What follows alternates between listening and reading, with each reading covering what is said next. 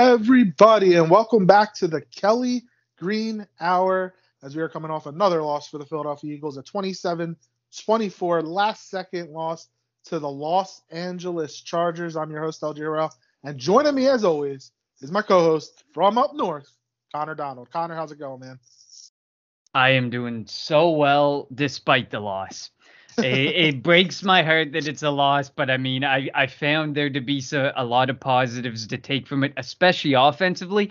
But now it feels like we're going in opposite directions because we were praising defense, bashing offense. Now we're praising offense, bashing defense. And oh, boys, if this team could pull both sides of the ball together for 60 minutes for another few weeks, we may be in the playoffs because we are right there. The Atlanta Falcons, the 4-4 Atlanta Falcons right now have that 7th spot. And the Eagles have the schedule to make that happen, which we'll get into this week's game against the Denver Broncos. But first, go ahead, Connor. Yeah, but first we have a brand new partnership going on with our family now over at the Fight Philly Fight Network. A small group that has some high aspirations and big plans for the future and are growing. They have a podcast and they have plenty of written material as well. You can find them over on Twitter at FPF Network, and you can also find them at fightphillyfightnetwork.com. So make sure you check that family out. 100% dedicated to the Philadelphia Eagles, which we absolutely love. And also a shout out to their sponsor, Bet Us. Make sure you go and check them out. You can go to the fightphillyfightnetwork.com and click the Bet Us banner for more details. But you can get a 125% sign-on bonus by accessing through the Fight Philly Fight Network. So say you want to deposit $100, well, guess what? You're getting $225 because they're going to give you a $125 sign-on bonus match. So definitely something to check out with Bet Us and with our new sponsors over at the Fight Philly Fight Network. Definitely an exciting opportunity for us, and we appreciate them taking us on. It's going to be a great partnership, I believe, and like you said, 100% dedicated to the Philadelphia Eagles. All our podcasts will be able to be found there. Any written work, Connor, you do a great job, every week putting out your previews for the upcoming week's games. Be able to find them there. Maybe I'll come draft time. I know we'll definitely, when we like to do our mock drafts, definitely put something together to put up on the site. So definitely an exciting opportunity for us, and we appreciate them bringing us on. Now, talk Philadelphia Eagles, Los Angeles Rams. As I mentioned earlier, the Eagles lost 27-24 on a last-second field goal. The Eagles defense couldn't make that one stop on 4th and 1 on Herbert's QB sneak, and Herbert on a second effort was able to get the first rep down, and then Austin Eckler was able to get about a 15-20 yard run to get closer, because if the Chargers were to be back where they were, it would have been about a 47, maybe 50 yard field goal, something around there, but it ended up being a lot closer for the game winning field goal. Connor, I am getting tired of these moral victories. Look, I get it, coming into the year, we didn't think that the Eagles were going to be all that great. Look, we knew it was a retooling, rebound year with new coaching staff, a brand new coaching staff, brand new young coaching staff. Everything was new. So we knew coming in that it was going to be tough. But the way that the Eagles have played against some of these teams that they've come up with L's, I'm starting to get tired of these moral victories. And look, I get it. The schedule is easier. You're not going to be going up against Tom Brady, Patrick Mahomes, Justin Herbert. You're not going to be going up against these type of quarterbacks in the rest of the year. You get Teddy Bridgewater this week, then you get Trevor Siemian or Taysom Hill the following week. Then you get Daniel Jones, and then Mike White or Zach Wilson or Joe Flacco, and then Taylor Heineke. Like, quarterbacks that you're going to be going up against are the type of quarterbacks that the Eagles have dominated. They've dominated Sam Darnold. Their other win was against, well, we have 3 wins. We have the Falcons game, week 1, Matt Ryan. That was first year under Arthur Smith. Might have been a little, I don't want to say a fluke, but maybe an outlier for the Philadelphia Eagles. We mentioned the Carolina win, and then our other win was against, help me out, Connor. I can't believe I'm blanking on this. It was just prior to this game, was it not? The Lions, yes, the The Lions, blowout yeah, victory. I'm sorry, Jared Goff. Oh, thank you, Jared Goff. Like when they go up against really bad quarterbacks, the Eagles defense plays good, but when they go up against a quarterback that is actually, breathing, they give up 80% completion percentage. The Eagles are last in the NFL in completion percentage against, the quarterback's completion percentage. They've given up 5 games this year. 5 games. The opposing quarterback has completed over 80% of the passes. And it's becoming annoying that Jonathan Gannon doesn't change things up. And I don't know why. Maybe it's personnel, but whatever it is, something needs to change. And I don't know if Jonathan Gannon is the guy. Obviously, they're going to have money going into this offseason that they can put into the defense. They're going to have the draft capital if they don't trade for a quarterback to put in the defense. Maybe that's why, Jonathan Gannon has been sticking with this too deep. We're going to play the safeties in Canada look. Maybe that's why. But something needs to change because opposing quarterbacks are eating our defense alive right now.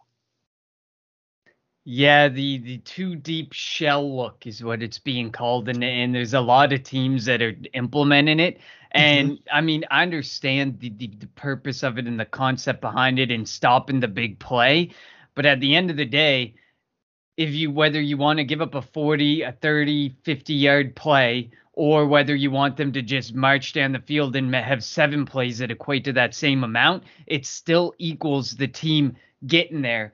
And I understand that the aspect is like once you're backed up into the red zone and stuff, there's not that much yardage to play with, and that's where you can make your stop. But then you're constantly at the point where you might be giving up points. And that is what is extremely frustrating about it, because we do give up the points. If you could trust that we get backed into a corner and all we give up is a field goal every time, fine. It's still excruciatingly painful and boring to watch, but at least, you're just giving up 3 instead of 6 or 7 or 8 every time you get backed into that position.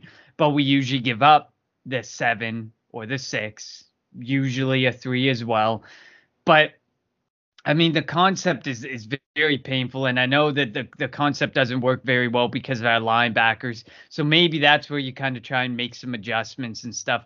But clearly, it's not happening. Minus the point that Davion Taylor is kind of stepping up, and he's kind of impressing, which it's about time he does with the 3rd-round draft capital that was invested in him. And I know that Wilson was kind of taking up time before then. But I do also understand, it felt like. So our 3rd down efficiency was 8 for 12, while the Chargers was 5 for 10 and 2 for 4. So you're sitting there and you're like, well, it doesn't seem that bad, but we were giving up at the worst times, those 3rd downs and those 4th downs, like you talked about on that last drive. I think it was a 45-yard field goal versus 20, whatever he ended up hitting, is a big difference and a potential game changer. But instead, we gave up the 4th down. You know what? It broke my heart, but it's like maybe there's a chance he misses his field goal. It was the Austin Eckler run that was a backbreak, heartbreak play that needed to be stopped. And that I mean, the too high safety look, whatever, that is something where the front 4 and the linebackers need to stop him. Like that is the most blatantly obvious play call that's coming. It's going to be a run. You have to step up. Stack that box, all that you have to do. And if he's forced to kick a 40+ yard field goal, we may be talking of extremely different, potentially different outcome. But there were so many backbreaking 3rd down plays and 4th down plays that we could talk about throughout this game. Even though there was only 7, they all seem to come at very crucial times. And it feels like, we ripped Jim Schwartz for this, but it doesn't feel like we've gotten any better under Jonathan Gannon. And I know that the offense looks good and like, everyone's like, we have money, we got draft capital. But then there's all these rumors swirling about, the quarterback situation. Are we going to go for Russell Wilson or Aaron Rodgers? Are we going to invest with a draft pick, one of those first 3 picks, one of those 3 first rounders? Or are we going to wait another year and see if we can get a little more out of Jalen Hurts, because the last 2 weeks have looked a lot better than the first 7? there's so much swirling and there's so much that needs to be taken into account before we can consider the idea of spending money and spending that draft capital on other positions. But we desperately need to invest on the defensive side of football now. We really need to start looking there. Back-to-back seasons of investing at the wide receiver position in the first round. And then the Jalen Hurts pick in the second round. Like, there's a lot of picks that we can go back and look on that probably should have been invested elsewhere, could have been invested elsewhere, and weren't. But I mean, we're gonna have so much time to talk about that stuff. This game, though, that was just excruciating. The third down and the fourth down, even though they only completed 50%, they just felt like the 50% came at the most important and key times for the Chargers, and it killed us.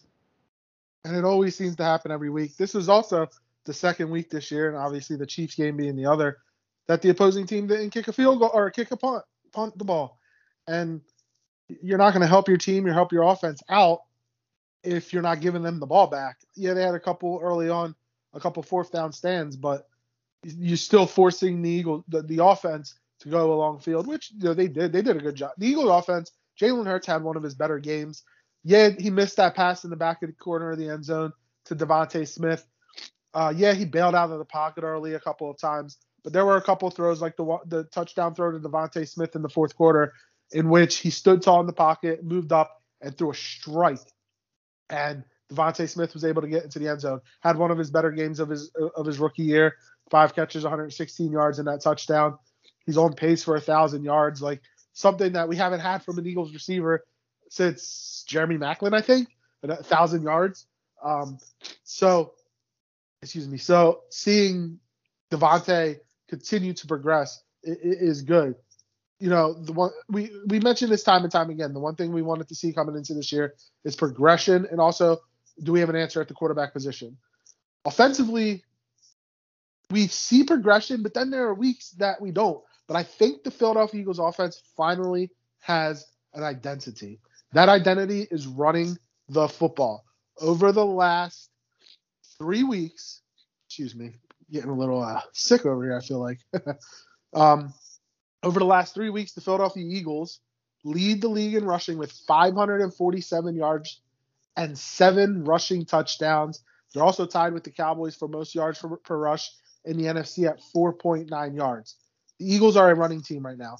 I know Jeffrey Lurie and Howie Roseman hate to hear that, and are probably, whenever they have their meeting with Sirianni every Tuesday, they might be like, all right, you're running the ball too much. Who cares? In order for the Philadelphia Eagles to win, they're going to have to run the football. They are a running football team right now. That sets up the pass. That helps your quarterback. They weren't doing much when Jalen Hurts, was throwing the ball 40, 45, 50 times a game. But when you have that, if he's throwing the ball 20 to 25, 25 to 30 times, but you're also able to run the ball 25 times, 30 times with Jordan Howard, Boston Scott, Gainwell, and Sanders when he comes back, that means you're a better football team. And that's what the Philadelphia Eagles need to do and need to continue to do. Now, obviously, the last 2 weeks, the running game was there because you were going up against the Lions, who are terrible against the run. You were going up against the Chargers, who are terrible against the run. This week might be a different story. Denver is 6th in the NFL in rushing for their defense. Maybe that the running game won't be there, but you don't abandon the running game. You continue to run the football, allow your offensive line to get out there. I know if Patrick Surtain doesn't play, that might open up, when you have Ronald Darby on one side and not having Patrick Surtain on the other, that might open up the eyes of Sirianni, where he's going to want to sit there and throw the football, out in Denver. But don't give up on the run. And that's what they didn't do last week, even when they got down. And they have to continue to stick with it because they have the horses, they have the offensive line, and that's their blueprint. That's their identity right now. Absolutely. I mean, the idea that Jordan Howard was not up on the main roster from day one was just mind-blowing to me, because, I mean, you can still have a 2 or 3-headed monster in the backfield. I understand the investment in Miles Sanders and wanting to leverage him and use him as much as you could. And then, of course, the injury came along, and that's when we really got to see Jordan Howard. But the idea of having 3 or 4 running backs and just cycling them in and out and using them like they have been. I mean, Kenneth Gainwell's kind of disappeared the last couple weeks. But, well, 2 weeks ago in Detroit, he had the same amount of rushes as Jordan Howard and Boston Scott. He just did very little with them. And then last week, Jordan Howard had 17 carries, Boston Scott 10, Kenneth Gainwell 2. So Kenneth Gainwell is definitely taking the back seat, but he's been more inconsistent. And because we haven't gone to the air, Kenneth Gainwell hasn't been as useful because that's what he was brought in mainly for. He was a very strong pass catching back. So we saw earlier in the season where he was used as a pass catching back, and he was very effective when doing so. But now that we've gone to completely a ground and pound offense, well, as ugly as it may look, it is what has kept us in games, like you said, over the past couple weeks, and it's what's made us look like more of an actual football team for a change. So that's really nice to see on that front.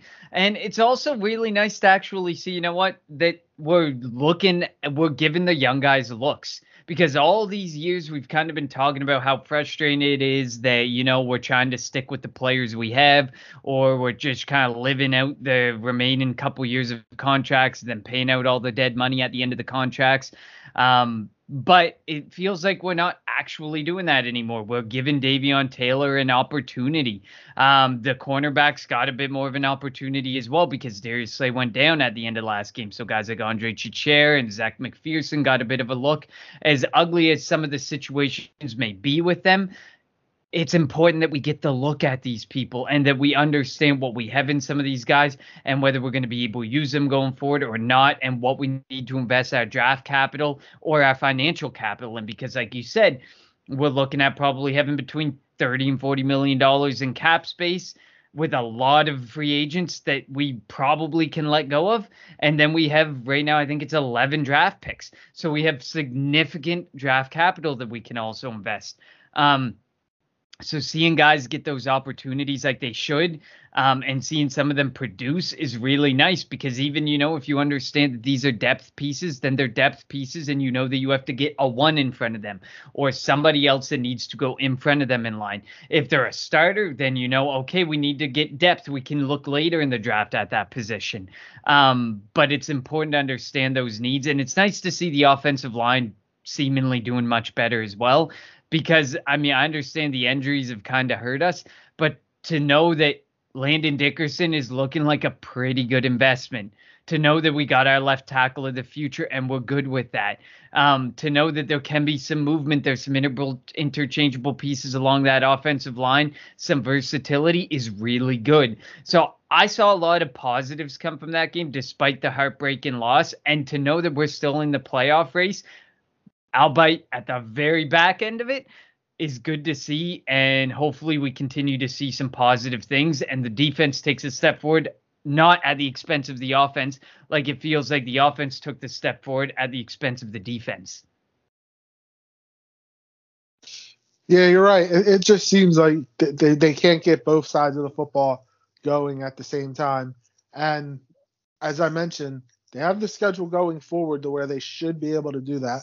And obviously, I hate saying, oh, they have the easiest schedule in the league. You're going forward, they should be able to do it. You saw it with the Phillies. They had the easiest schedule, got swept by, and I said this a couple weeks ago.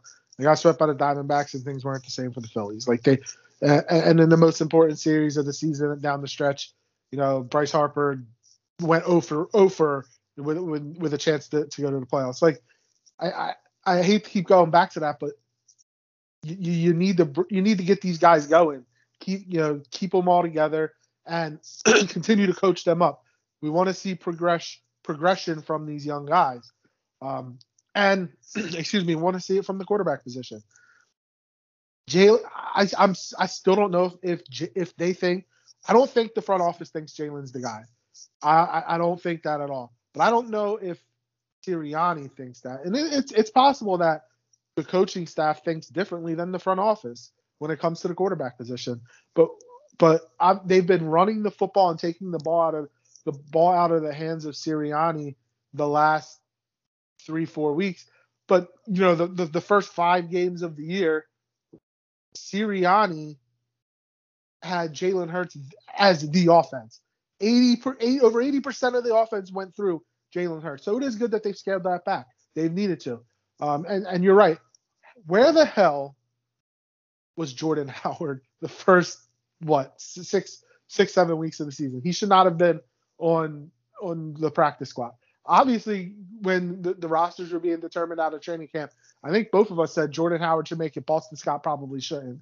I know I did. I'm vaguely remembering you maybe saying the same thing, because I think a Miles Sanders, Jordan Howard 1-2 punch is a lot better than a Miles Sanders, Boston Scott 1-2 punch. Now we're seeing what he's made, and I think reluctantly the Eagles finally brought him up onto the active roster because they kind of had to, because he was out of call-ups from the practice squad. So if it was up to the Eagles, they would have hoped that Jordan Howard didn't perform as well as he did. But you can see it. He's still a young guy. When he was with Chicago, the first 3-ish years of his career, Jordan Howard was second in the league in rushing, maybe behind Zeke or something like that. Like, Jordan Howard is still young. Jordan Howard can still run the football and make plays, and the Eagles have to take advantage of that. Even when Miles Sanders comes back, they have to be able to use both of them. We saw that one play against Buffalo last year where they were both in the backfield. Jordan Howard served as the lead block for Sanders. Had a big pancake block. Sanders went up for a 50, 60-yard touchdown run. We need to see more of that. And by forcing Jalen Hurts to hand the ball off and not calling these RPOs, he can't have that opportunity to keep it and make a bad play worse. And that's an outstanding change that Nick Sirianni has made to get this offense going. Yeah, no, I definitely agree. And like we were saying in weeks prior, the RPO is only successful if you can establish the run and if you can force teams to open up a little bit. If they're constantly stacking the box or playing that man coverage because they know that the RPO exists, but it's usually either the option or the pass, they're not going to fall for it. They're just not going to. They'll drop back or they'll bring the pressure. It was becoming almost like clockwork for defensive coordinators to be able to call a game against the Philadelphia Eagles because they knew Jalen Hurts was going to drop back. 90% of the time it was probably going to be an RPO and he was going to pick the pass or he was going to pick the option, but it was never the run. But now that they've started to establish a run, he can use the RPO periodically. He can throw it in there every few play calls to let Jalen Hurts make the decision, let him either tuck and run or throw the ball. And another thing that I really liked about Jalen Hurts this last game that I kind of haven't seen is comfort in the pocket. He looked so much more comfortable in that pocket. He stood on 2 or 3 plays to Devonta Smith. He really took his time, saw the field. His first read was likely Devonta Smith, but he saw the field. He took the time. He knew he could. He didn't leave the pocket. He didn't vacate the pocket and run away. He just stood there. He waited. Devonta Smith finished his route, got open, and boom, nailed him with the pass. I love that. That's what we need to see from Jalen Hurts. I understand he's not a pocket passer, but to think that to roll him out right for 90% of pass plays in a game is any better than making him a pocket passer on more of those plays is delusional, because rolling out right constantly cuts off a whole side of the field, like we've said. Because Jalen Hurts, he's got okay arm strength, but he's not going to whip it to the left side of the field every time he rolls out right. So to see that he was more comfortable in the pocket and stuff was really nice, and to be able to take that time, have that 4 or 5 seconds, really see the field. If he's got that comfort more, he may actually do that more, which is a lot better to see. And I think that there was a lot of positives. Like I said, there was a lot of positives to take away from both sides of the football. It just sucked that we lost, and those 3rd and those 4th downs were just absolutely killer throughout the game. Even though there was only 7 of them, they really hurt our defense because they came at such crucial times. So yeah, definitely some major positives, I think, and I think some good steps up for Jalen Hurts. Yeah, and the one thing that you mentioned, how in the past defensive coordinators against the Eagles offense kind of had the blueprint, and they knew what was coming from the Eagles offense. Now the opposing offensive coordinator knows what the Eagles defense is doing. They know they're going to play off. The quarterback pretty much knows what is coming, or who they're going to get the ball to before the snap is even made.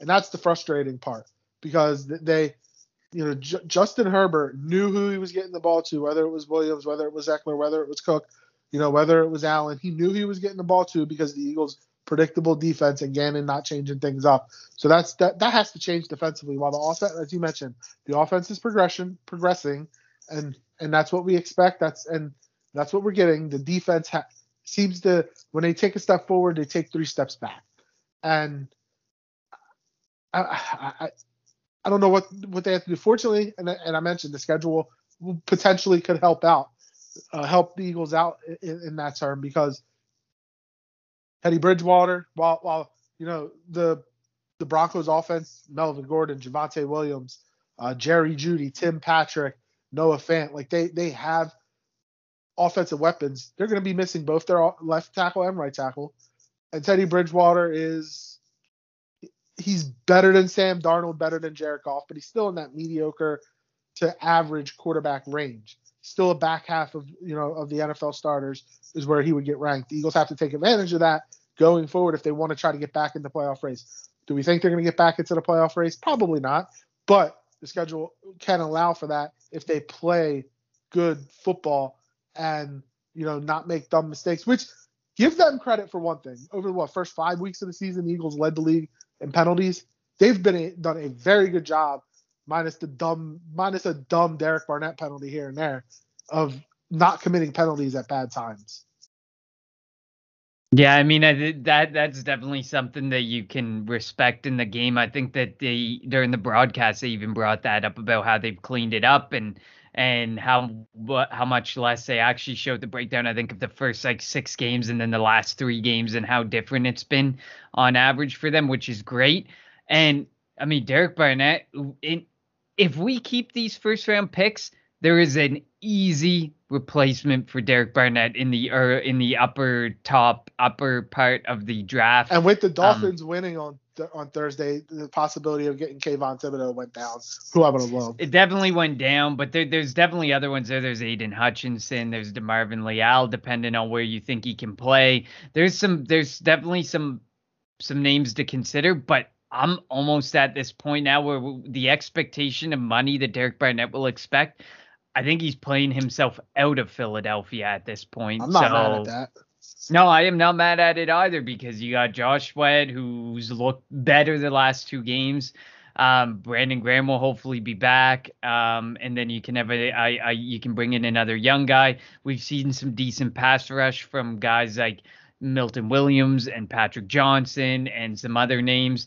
So you never know what they'll be able to do with some of the versatility of some of these players going forward. But I mean, you can't go out there at this point and spend $8 to $10 million on a guy like Derek Barnett, honestly. Yeah, and you won't, and any Philadelphia Eagle fan will not complain about that. I think we would all be happy, we would all be happy if Derek Barnett just went elsewhere. He, as you said, he's playing his way out of Philadelphia, and good riddance. Obviously, though, wherever he goes next, he's going to have like a 15 sack season, Defensive Player of the Year type of numbers, because let's be real, that's what happens when when a player leaves Philadelphia. But yeah, so if I'm going to look at the defensive side of the ball, if you could pinpoint one person on the defense that actually showed up last week that could help find a way to build on going forward, who do you think that is? Is there a player on this defense that's actually worth it, right now, that's playing well? You mentioned Josh Sweat. We know Javon Hargrave started off really good. It's kind of come back to earth. Milton Williams is a young guy who may have a future here. But is there somebody that in last week's game made plays? I mean, nobody got to Justin Herbert. He didn't get touched at all. But is there a player that you could be like, all right, he had a game where, while the Eagles defense struggled a little bit, he's somebody that took steps forward and can continue to take steps forward over the next couple of weeks? I'm going to go with probably the most obvious pick right now, and I'd mentioned him earlier, and that's Davion Taylor. I mean, we have to remember it was just a short while ago that we invested a 3rd-round pick in this athlete, pretty much, quote-unquote athlete, because he was a pretty raw linebacker, but he was fast. He could go across the field in no time. And The fact that Davion Taylor was able to pretty much force the Eagles' hand and cut in Eric Wilson, who they pretty much put a fully guaranteed contract on, is impressive to say the least. And I know some people were like, oh, maybe they're going to try and bring him back at less money or something. No, there was never any intention. They realized that there was something in Davion Taylor, that there was something special in Davion Taylor. And look at the last 3 games. He's actually started really showing up against the Vegas Raiders. He had 6 total tackles. I think that was the game before they cut Eric Wilson. Then in Detroit, he went for 5 tackles. Then last week against the Chargers, he went for 8 tackles and half a stuff. So there's definitely some things to look forward to and to build off of. Because, I mean, obviously we know he's an athlete and he was raw and that we needed to work on some of the fundamentals of being a linebacker in the NFL. And clearly they've got to the point where they feel really good about it. The guy's only 23 years old. But the fact that he's taken these steps forward and he's forced a veteran out of town the way he did is definitely something to look forward to. Because last week, like you said, you look across the board, a lot of guys aren't even on the stat sheet because there was no sacks. Ryan Kerrigan. There wasn't that much tackles for loss. Ryan Kerrigan, I almost feel like he's probably one of those people who could have been taken out of town if it wasn't for the Brandon Graham injury. Yeah. The Brandon Graham injury probably saved Ryan Kerrigan's job in Philadelphia and across that defensive line. But if Brandon Graham was still there and somebody stepped up even for a game or two and made some plays, like maybe Patrick Johnson or something, there's a good chance that Ryan Kerrigan might have been following Wilson out the door as well. But I mean, Zech McPhearson came in, he made some plays, whatever, but I wasn't overly impressed with him or Chichir enough to sit there and say they've built on it, minus the fact that there is some capital invested in McPherson. I think it's Davion Taylor. The draft capital investments there, the step forwards there, the fact that he got Wilson out the door is there. He's got a lot playing to his favor, and his snap counts have only risen over the last 4 weeks. Yeah, we're talking about a guy in Davion Taylor who in high school played like a total of like 2 games because of, his, I think it was a religious thing, right? Where he couldn't play on Friday nights or something like that. So he wasn't able to play much. And somebody that's still learning the linebacker position and another draft pick that the Eagles kind of took probably earlier than even he anticipated. But it is good to see that he is trying to increase his value and he's getting on the field a lot more. It kind of seems like the Eagles linebacker rotation is Taylor and TJ Edwards. Like that, yeah, that's what it is. Edwards and Singleton, but Singleton is probably playing his way out of a job because I think he leads the NFL in missed tackles. Oh, he's a special teamer. Let's be real. He's a special teamer. But look, if Taylor can continue to progress and continue to get better, then that's a good thing. Obviously, they still need to invest in a legit stalwart at linebacker. Will they? I don't know. If they will or when they will, but we'll see how that goes. Going forward. All right. So the one thing I wanted to talk about this past week, Thursday, Howie Roseman was in attendance of the North Carolina Tar Heels versus Pittsburgh Panthers game with 2 of the top quarterbacks in this upcoming draft. Sam Howell for North Carolina, Kenny Pickett for Pittsburgh. Obviously, Matt Corral from Ole Miss, Malik Willis from Liberty are a couple of other quarterbacks that are being talked about as the top quarterbacks in this draft. I don't think this quarterback class is good at all. And if Jalen Hurts was in this, I saw something on Twitter. If Jalen Hurts was in this class, he might potentially be the number 1 quarterback coming out in this class. That's how mediocre it is. There have been reports, been rumors, either the Eagles are going to trade for Russell Wilson or use one of their 3 first-round picks on a quarterback.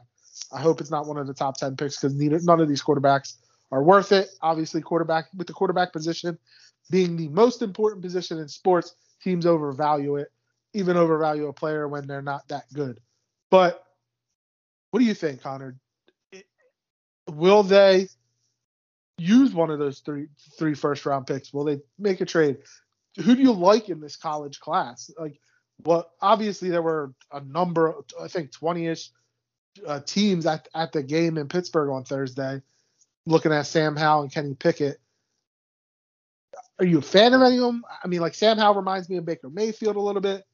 Kenny Pickett's probably the prototypical pocket passer of the guys coming out. So what are your thoughts on the quarterback position and how it revolves around the Philadelphia Eagles and what they want to do going forward?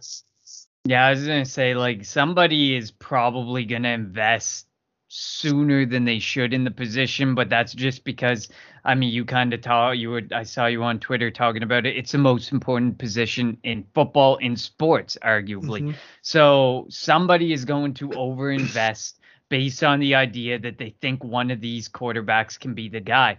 But as I've kind of been putting out through Twitter, it sounds like, you know, that this class isn't great, like you said. That at this present point, I think it was Adam Schefter said that no team has any of these quarterbacks in the top 10, but it's all a matter of who's gonna pull the trigger, who's gonna be that one. And then he also pointed out that more than half the teams don't even have a quarterback in their top 15 in their big board. So that's huge. It speaks volumes. I mean, obviously, there's some teams that are set at the position, but then there's other teams that aren't set at the position and may really consider it. I haven't loved Sam Howell. Another one is Desmond Ridder. I haven't loved Desmond Ridder. He's been kind of inconsistent with his ability to hit receivers. I talk to guys that I trust who do work for some scout insights, and they told me, I asked a question: is Jalen Hurts, or is one of these quarterbacks in this class, mainly I picked up Howell and Pickett, any better than Jalen Hurts at the position? They said better than, yes. Significant upgrade, no. So then the biggest question to me becomes, do you want a minor upgrade that likely still is not your franchise quarterback by investing one of those 3 first rounders, or are you prepared to kick the can down the road or make a trade and end up having to give up at least 2 of those first rounders? That is a major question mark. And to me, if you're going to invest in the quarterback position this year, I think it has to be via the trade, but it cannot be given up all 3 of those first rounders. This is a really good defensive class. At the top of this class is some very good defensive talent, and we cannot be the ones to give up on the idea of investing in that defensive talent. So to me, if we do invest, it's got to be through a trade. It's got to be via the trade. I haven't been thrilled enough with any of these guys to sit there and say, let's invest a top 10 pick in them, because it looks at this point like we should have 2 top 10 picks. Obviously, that could shift, but no matter what, we're going to have 2 in the top half of the draft. And I don't think that it makes any sense for us to invest that in the quarterback position, especially with the consensus being, is it an upgrade over him? Yes. But is it a franchise-altering upgrade? No.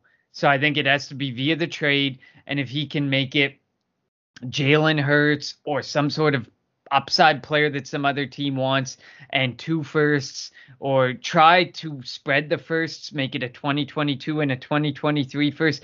I don't know, but you cannot invest all 3 of these first-round picks in getting Aaron Rodgers or Russell Wilson, because I feel like that's equally detrimental to our future as drafting that early on at the position and trying to address through the draft like that. Yeah, I agree. There's no franchise altering quarterbacks in this class. Defensive players, yeah, Kayvon Thibodeau, obviously. And if you Derek Stingley, if you could potentially get him, there are a bunch of guys. Kyle Hamilton, the safety from Notre Dame, another guy that's a big potential that could come in and help right away and fill the need. So we'll see what happens. Doubt the Eagles are going to spend a first rounder on a linebacker because we know how that goes. But the Eagles are definitely going to have the capital to improve this team. They'll have the capital, they'll have the money, and they can improve it and improve it quickly. And improve it to the point to where they can make they could make a leap going into next year. So we'll see what happens for the going into this offseason for the Philadelphia Eagles. One other thing I want to talk about before we get to our unheralded player, Odell Beckham Jr. going to the Los Angeles Rams. Do the Rams have a salary cap? Because they've added Von Miller, they added OBJ, Matt Stafford in the offseason. They have Robert Woods, who's on a big contract. They got Aaron Donald on a big contract, Jalen Ramsey on a big contract. They have a lot of money invested, and they're even talking about extending OBJ and Von Miller, that they're interested in that. We know that they really don't care about the draft. They don't have a pick until the 4th or 5th round next year. How are the Rams doing this? And obviously, this is the definition of all in, because if Sean McVay cannot win a Super Bowl with this Rams team over the next year or two, it's never going to happen for Sean McVay in Los Angeles. Obviously, they want to play in the Super Bowl that's going to be held in their home stadium. Will they be able? Will it happen? We don't know. But are the Los Angeles Rams? They're probably the best team in football right now, and they're going for it. They want to win a championship, and adding OBJ can only help potentially. I mean, having Cooper Kupp, Robert Woods, Van Jefferson, Darrell Henderson, Tyler Higbee, they already had a bunch of weapons. Now you add somebody with the talent of OBJ, it's only going to help out Matt Stafford. Yeah, I don't know how they're doing it either. I mean, obviously, it's veterans minimums. They're very close to veteran minimums, with a whole lot of incentives built in. I think the OBJ deal definitely has a lot of incentives built into it. I mean, you look at it, Cam Newton just signed a contract with Panthers. The Panthers again, and he is going to probably make a lot more on that very short 1 year contract. He signed a starter's contract. He did. He signed a starter's contract. It was like $4.5 million with incentives to get up to $10 million. He's going to make more this remaining portion of the season than OBJ is making. Obviously, OBJ dead money, but I mean OBJ, the LA Ram OBJ. So to me, I can't believe it. I couldn't believe when I saw that, but then the story came out, that it was like OBJ reached out to Jalen Ramsey, and the story, whether it's true or not, which is likely true, is kind of cool. He was like, "Do you think I'd fit in with this wide receiver room?" And Jalen Ramsey went right over into the other room and found Robert Woods and Cooper Kupp, and they said, "Hell yeah, come on down." And because originally the LA Rams weren't even apparently on the radar, it was there was the Saints, there was the Packers, and the Seahawks, some other contenders, the Chiefs, but not this. And then boom, all of a sudden that, and then the story comes out. It's it's kind of cool. Hopefully things work out for OBJ. I understand he's taken some heavy heat. Both him and the Browns are taking heavy heat for this, everything that unfolded and the failure of an experiment. To me, it didn't make sense in Philadelphia. I was vocal about it. I felt like he wasn't the type of person you needed in the locker room, especially on the rental contract that you were going to sign. This is his first time testing free agency. So, he just wants to get to the end of the year, and he's going to redo it again. He's going to try and prove himself. He's going to try and build up his value, and he's going to test the free agent market again. Maybe the Rams will be able to re-sign him. Who knows? But man, that's impressive. That is definitely an impressive feat the Rams have done. And like you said, they don't care about draft capital. They're all in. But what happens once they're all out? Like I said, like we were talking about pre-show, what happens when you have nobody to replace some of these guys? What happens if you get the LA Charger, San Francisco 49er-esque injuries like we've seen in the prior couple of seasons, where your team is dismantled and you're stuck with the UDFAs? Or guys on veterans minimums who cannot fill in the voids of Jalen Ramsey or OBJ or, those types of circumstances. But for now, enjoy the ride, man. They're all in. They want to host and win a Super Bowl in their home stadium, and I see no reason why not to. 100%. Go all in. It makes sense. You want to bring fans. You want to draw fans. And half those games in LA, it's like 50-50 splits with the fan bases that are coming in. You want to build that fan base and get them cheering for you. You want more support for you in those stadiums. So 100%, man. I respect the all-in approach. Eventually, things may all come down, collapse in front of them, and it is what it is. It feels like at this point, if they get a Super Bowl, that is all that they care about. That's true, and that's all they should care about. The one thing I disagree with you, like Jalen Ramsey's still, 25, 26? He's not going anywhere. He'll probably finish his career in LA. Like, OBJ, they already have a better receiver in Cooper Kupp. So, like, if he were to go next year, I don't think that is going to affect that offense at all. Von Miller, their defense was still one of the tops without him. So if this is the only year he's with them, it's not going to affect them that much. So that's the one thing I disagree with you. Like, they won't need it, especially they have a general manager that can make good draft picks later in the draft, unlike our general manager, what seems like. So that's the only thing that is where I disagree with you. They're going, if done correctly, none of that's going to have any effect on the Rams going forward. But we'll see. Obviously, things can change. Let's move forward to our unheralded player of the week for week 9 in the National Football League. This doesn't include the past Thursday night game. The Dolphins and the Ravens. But week 9, would you like me to go first? Do you want to go first? Hopefully we don't have the same one. No, you go ahead. All right, I'm going to go. I'm taking Josh Allen in the Josh Allen Bowl. Josh Allen from the Jaguars had a sack for the first time in NFL history. A defender sacked the quarterback with the same name. He had an interception. He had a fumble recovery. He was all over the place in a 9-6 Jacksonville win over the Buffalo Bills in a surprising game there. The Bills could do nothing in that game. Got to give the Jacksonville Jaguars and Urban Meyer a lot of credit, but Josh Allen of the Jaguars won the Josh Allen Bowl this year, and he's my unheralded player of the week.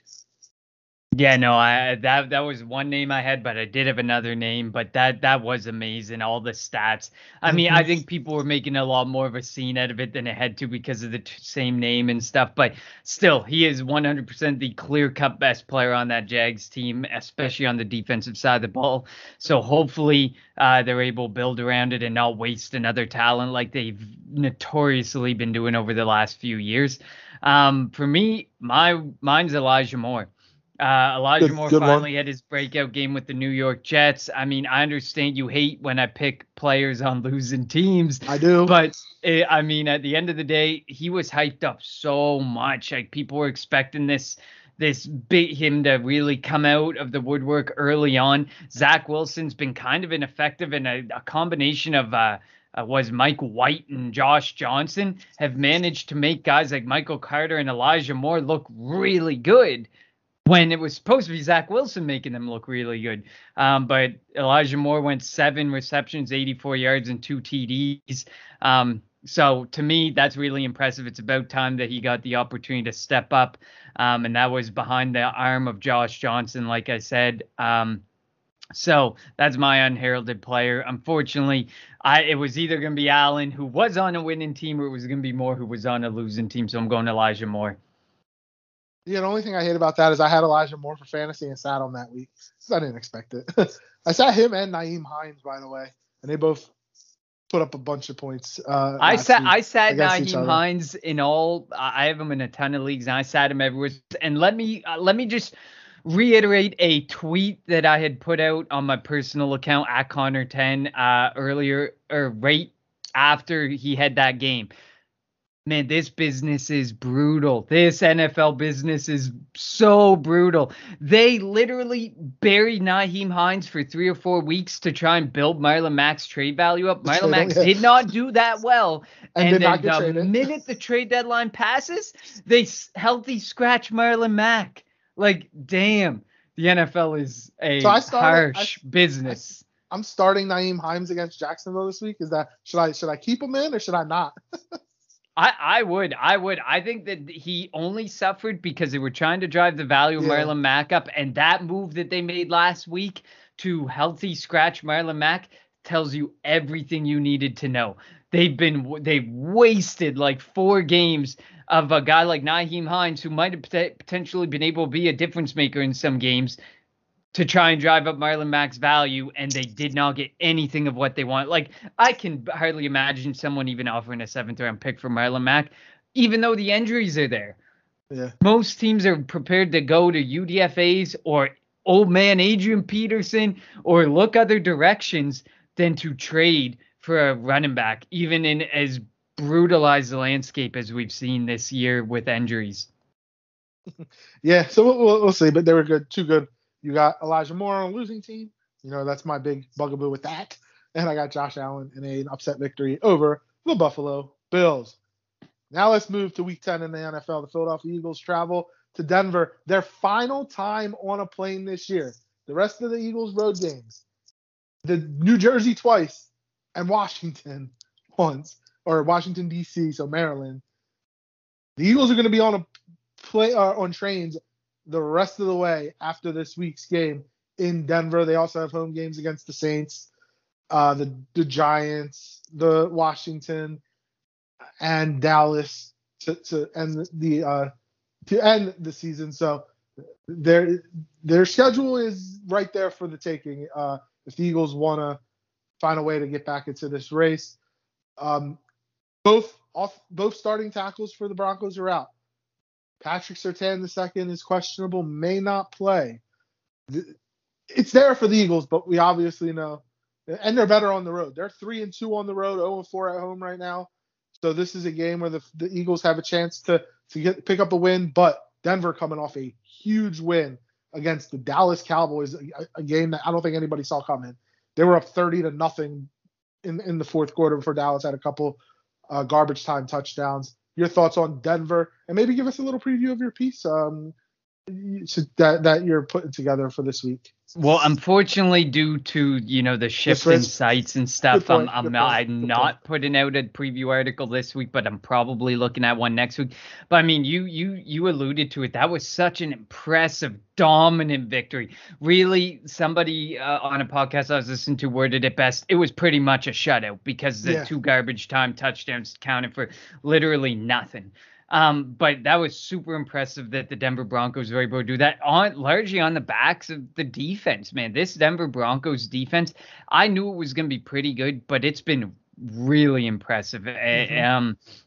And what they're able to do, I mean, they're currently only allowing 17 points per game because their offense isn't extremely impressive. They're only averaging 20.8 points per game. So it's not like the offense has been really impressive behind Teddy Bridgewater, which, that was one of the main reasons, one of the driving factors behind the Carolina Panthers wanting out from Teddy Bridgewater, because Teddy Bridgewater doesn't like to push the ball downfield. He doesn't like to really push the pace of play and the game. The Denver Broncos do have a pretty good 2-headed monster in the backfield in Javonte Williams and Melvin Gordon, who they've literally been riding pretty much 50-50 the entire season. So look for them to maybe take advantage of a weakened middle of the field / cover 2 shell that the Eagles run to really produce on the ground. They're averaging 113 yards rushing per game, but they are used a lot also in the passing game. One or the other, Javonte Williams or Melvin Gordon, has a good game on the ground and the other has a good game through the air. So it just speaks to the 50-50 split there. But yeah, this is going to be a different test compared to what we've seen over the last couple weeks. Like you said, the Chargers defense, good, but not great. More the safeties that you had to worry about, which you saw all over the field. But on the offensive side of the ball, this is a chance for the defense to kind of get right because they don't push the game. So this is a chance to kind of pull off of that 2-shell look a little bit, come in a little bit, bring some pressure. We have seen the blitz and pressure go up a little bit, but not exponentially like we would like to see. But obviously that comes with the cover 2-shell look that Jonathan Gannon has decided to take. So I think this is a game to really change some things up, change some looks on the defensive side of the ball, and really make sure you stop the tight ends because they have a pretty good combo in Noah Fant and Albert O, and in the backfield in Javonte Williams and Melvin Gordon. So I think it's the time that you bring the cover 2 shell. I mean, they do still have Jerry Jeudy. They do still have Courtland Sutton. They have guys who can make a big play happen, but it's all about, will Teddy Bridgewater take the shots for me? And as long as he's showing an unwillingness to take the shots, you bring the pressure, you bring the heat, and you bring some different looks. I think there's an opportunity to really win this game. Yeah, I don't have faith in Jonathan Gannon to make those adjustments, and it's so frustrating because, excuse me, because it's like that. We clamor for it. The first half of the first 5 games, we clamored for Nick Sirianni to run the football. Finally, did. The Eagles' offense has been moving the ball a lot, and putting up points at a decent clip. Now we just need the defense to come up. Stop playing 10 yards off the ball on 3rd and 5. Stop playing the safeties in a different continent. Stop playing. The linebackers need to get after the football. So but I think the changes to go into Davion Taylor, that's a good one. We get to finally see what he has, and he's more athletic, and you can mold him into the type of guy you want. I'm still of the belief, I don't know if Gannon's going to be back next year. I really don't. Obviously they're close, having coached together in Indianapolis, Sirianni and Gannon, but the Eagles are going to have to figure it out. Do they want to? If the defense doesn't make any changes going forward, if the defense continues to regress, if the defense just continues to not make any stops, get turnovers, get sacks, a change has to be made. Obviously, personnel-wise, it probably will. But that coordinator position, I don't know if Gannon's going to be able to survive it if they continue at this type of pace. But talking about the Broncos offense, they have a lot of weapons, but that offensive line, the Eagles front four should, and I put that in quotes, should be able to win the battle. Will they? I don't know. But that's where the Eagles are going to have to win the game. It's going to have to be a defensive game. And that altitude in Denver could play hectic on the Eagles. A team that hasn't played in Denver, they play in Denver once every 8 years. Like, you don't experience that altitude a lot. And that could be a very real thing. The depth has to be there. We know that the Eagles don't have great depth, but in order for them to find a way to come away with the win, it's going to take all 53 men, all 46, I should say, that are on the game day roster to win, because that altitude is a real thing in Denver. Yeah, and I mean, if there's one thing that if you look at sports books and you're learning from this, they didn't even get that 3-point, home spread. It's actually, I see 1.5 right now on ESPN.com. So the fact that the Denver Broncos haven't even gotten the, usual hometown spread that's usually around 3 speaks volumes to what potentially could go down. Like, there's a real opportunity here that despite, some of the things we've talked about, the Philadelphia Eagles can really stay competitive. And there's this feeling that they're going to be very competitive in this game. So I'm really interested to see how this game goes. Like I said, I think the Denver Broncos defense is really good. Their offense has some really incredible weapons, but Teddy Bridgewater is not the one to really exploit those weapons. But that doesn't mean that things can't happen with those weapons based on the way Jonathan Gannon plays his defense or the looks that he gives Teddy Bridgewater. You never know if he might be willing to take the shot. Offensively, I mean, just keep playing the game you were playing. That's what it's all about, man. Like, keep that ground and pound attack. Open up. Last week in my preview piece, I put Devonta Smith as my player to watch on the Philadelphia Eagles, because if the Philadelphia Eagles continued to push the pace the way they were with the ground and pound way, that should open things up for Devonta Smith, because they're going to be forced to, come in a little bit more, keep that front seven a little tighter, and that would open things up for Devonta Smith in the intermediate part or deeper part of the field, and it definitely did. So, I mean, if we can use a similar approach and continue to do the same approach, that would be awesome. To see more people involved would also be awesome, but when you're throwing the ball 15 to 20 times a game, having only 5 or 6 guys targeted tends to be the trend that you're going to see. But seeing Dallas Goedert get a little bit more involved would also be really nice, because he's playing for a big money contract, and we haven't really seen a whole lot of him over the past 3 weeks. Well, I actually disagree with that, because he's been the Eagles' leading receiver since he had been, except for the prior last week. I mean, I guess it kind of goes with the territory that we don't pass the ball a lot, so we can't expect these massive 100-yard games or these games that Devonta Smith had last week. it wasn't the best throw because Jalen didn't put it in the right spot. But if Goddard could have contorted his body the other way instead of the way he went, you catch that ball and a 50 or however many yards he had last week, 50-ish yards, turns into possibly a 100-yard game that he could have had if he had that big catch down the left sideline. Yeah, no, exactly. Like, I'm sure there are some plays, like when you watch Jalen Hurts throw, it's like that's behind, that's too far ahead, that's too high. And some of those happen with Goddard, some of them happen with Devonta Smith, and it's a shame that it happens because I would like you said, yeah, Goddard's doing well with the opportunities he's given. I just wish we could use him more, get more out of him. But I mean, at the end of the day, the ground and pound way that we're working it and averaging like 120 yards passing per game, or 120 to 150 yards passing per game, kind of does that to some of your receiving weapons.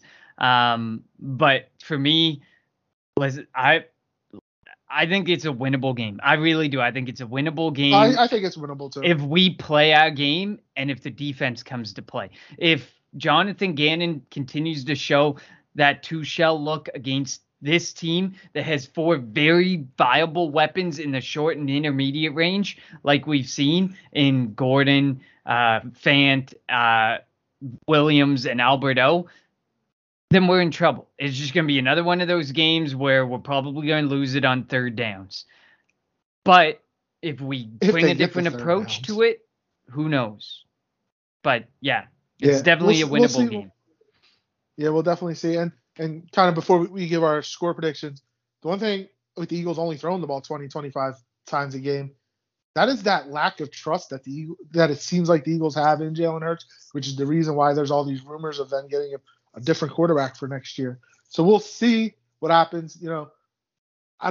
They need to find the balance of the first half of the first 4 or 5 games and the last 3 or 4 games. As we mentioned earlier, the first 4 or 5 games where Hurts was 85% of the offense to where the last 3 or 4 games where they're running the ball 40 times and throwing the ball 20 times.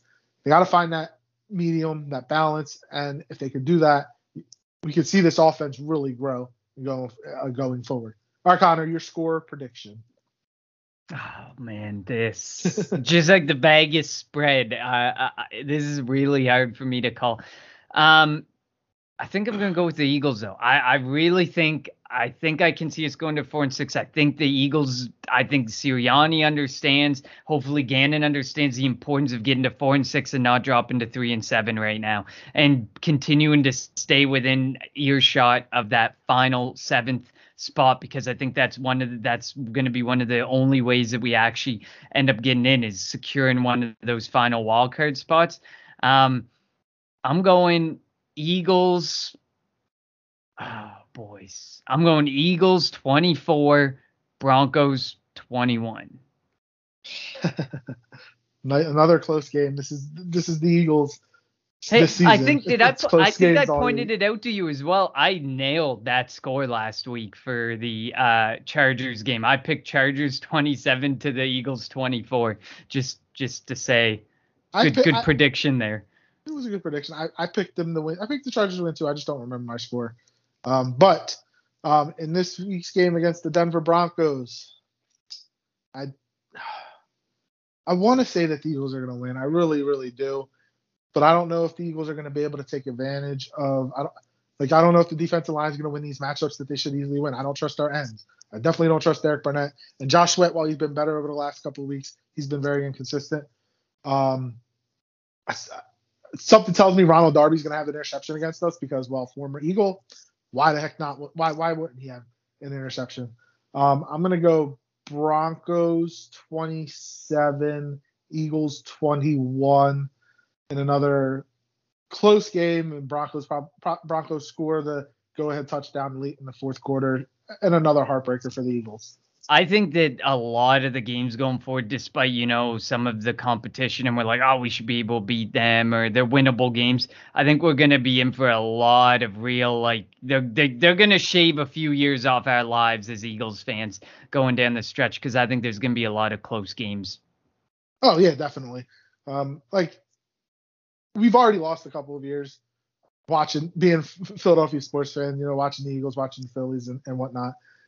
I feel like I gained years when we won the Super Bowl, and I lost any years I gained. I've doubled it in loss in over the last couple years. Easily. That's exactly what happens. All right. Thank you for listening to the Kelly Green Hour. Connor has the Philadelphia Eagles winning. Was it, you say 24-21? Yes, sir. The Denver Broncos winning 27-21. Please follow us on Twitter at Kelly Green Hour. You can follow Connor on Twitter at Connor10. That's Connor TEN. And follow me on Twitter at LJ Harrell54, LJ Harrell54. And follow our new partners, the Fight Philly Fight Network at FPF Network on Twitter. And check out the website at phillyfightnetwork.com. You can see any written pieces by the entire team, and then by Connor and I when we start getting into the writing game, and find our podcast on the website as well. And as always, wherever you're listening to us, please rate and review the show, subscribe, and let us know how we are doing. For Connor, I'm LJ. Thank you for listening to the Kelly Green Hour. Fly, Eagles, fly.